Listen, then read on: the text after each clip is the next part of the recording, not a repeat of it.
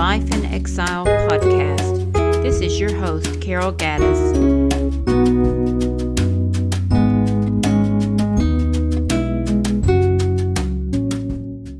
Finishing the race.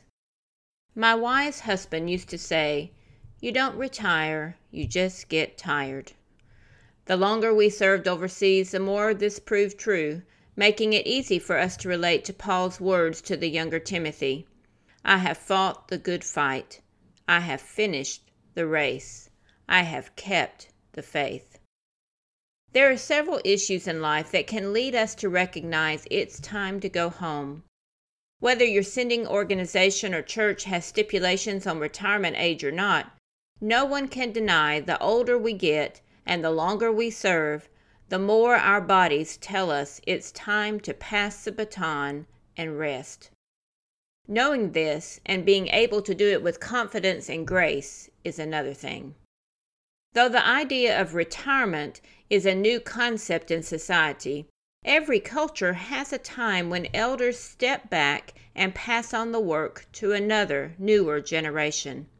The Apostle Paul never retired because he ended up in jail, under house arrest in Rome. Though now restricted from travel, he still ministered, writing letters to churches and sharing with those closer at hand. Retiring from cross-cultural service does not mean we stop serving. Even an aging John, exiled on the island of Patmos, remained sensitive to the Spirit's guidance, who led him to write the book of Revelations to encourage a struggling and persecuted global church. Having conversations with your spouse or family is important in preparation for the day when the Spirit leads you to a new level of service back home. Not only do we age on the field, but our children do as well. For some of us, the natural season of children entering college or becoming adults in your home country is when the Lord makes clear that you too need to make a change.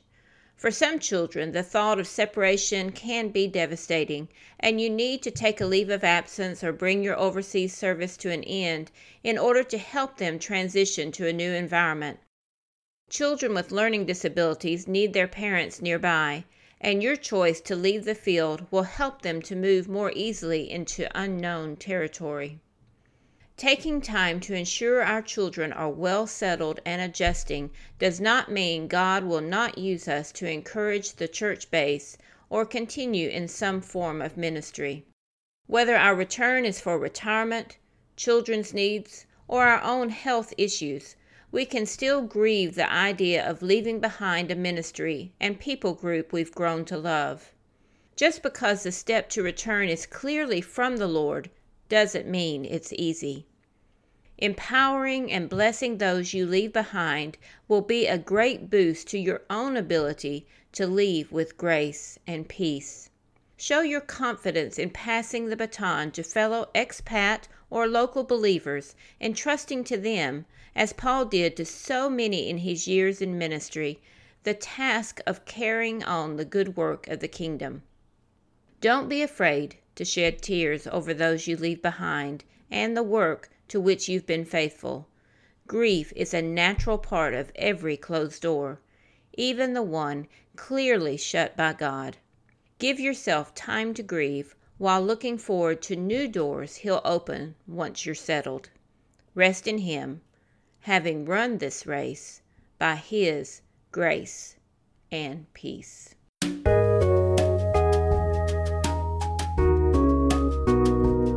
This has been a podcast of Carol Gaddis.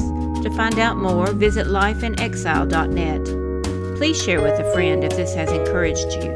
Thank you for listening.